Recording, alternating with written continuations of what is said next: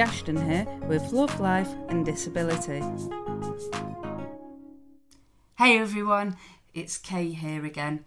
So last time we spoke, I told you that I was doing the IVF, which is PGD, with a sperm donor, and that I was awaiting appointments.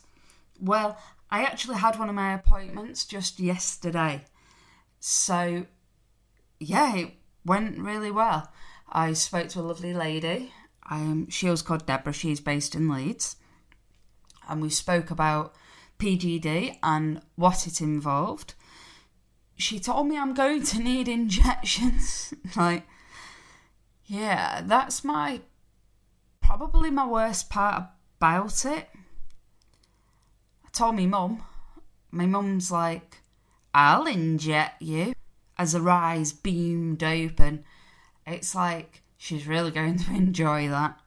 Probably more so than me. But I have to remain positive. It's all for the right reasons, and it will hopefully give me what I want at the end. So those few seconds of pain will pay off, hopefully, at some point. But anyway, we are not there yet.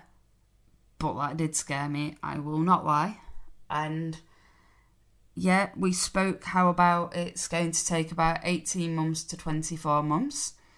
She's going to need to get in contact with my doctors to ensure that I am well enough, and then refer me to the doctors as well in Leeds. She spoke about how I need to be committed to the travel, because I will have to at some point be travelling to London, because that's where they do the embryo retrieval and the embryo implants as well, like day 5. And they spoke about as well, it's so cool, when they do the implant of the sperm into the egg, it's obviously only one. So that means if I get twins, they're going to be identical. Then Daphne Pot here thought in the back of my head, oh, that'd be well cool, that identical twins. But how does that work if it's a boy and a girl? Yeah, identical is obviously it's either 2 boys or 2 girls. That's why it's identical. Duh. But that was a little bit of a blonde moment. Thankfully, I didn't ask the lady that phoned me that. I bet they thought it'd have been a right one if I did. Well, anyway, it was an interesting appointment. They've also said that my mum will need to go for some blood tests, because I actually inherited neurofibromatosis from my mum. However, my mum has never had the blood test to say it is neurofibromatosis. They only know it is by doing tests like biopsies of the lumps in which she has had removed over the years. So once they've got the genetic makeup of my mum, they'll also have the genetic makeup of myself. It will help them out when they start to do the treatment, and later on when they do the embryo side of things. It was a very long chat. Lots of scribbling down on paper.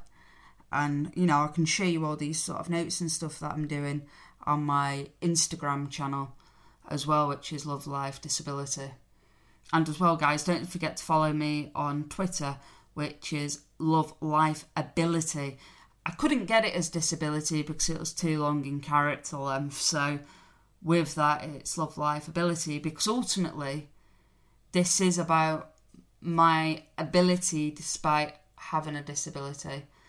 But as we move forward, again, all that will become clear. So right now, I've got to sign a load of consent forms to say that I'm happy to proceed. My mum's happy to proceed from her perspective. And now I'm just waiting to be called by the Leeds clinic and take it from there. So right now I can just chill out. I'm trying to get fit and healthy. So I'm already fit and healthy in weight-wise, but I want to ensure that, I am being on the correct diet, ensuring managing my calorie intake as well, because also having a disability is also hard to burn off things, especially when you haven't got that movement like everybody else. So I'm doing my best to do that, and just want to get my weight reasonable, so then I'm at the best that I can be to start this journey physically, bodily and mentally. Don't forget, if you want to follow my journey, I will be doing tweets on at Love Life Ability. You can also follow the journey on Facebook, which is Love Life Disability. Lots of images will be going on Instagram as well, which is Love Life Disability. Catch you all very soon. Stay well and stay safe.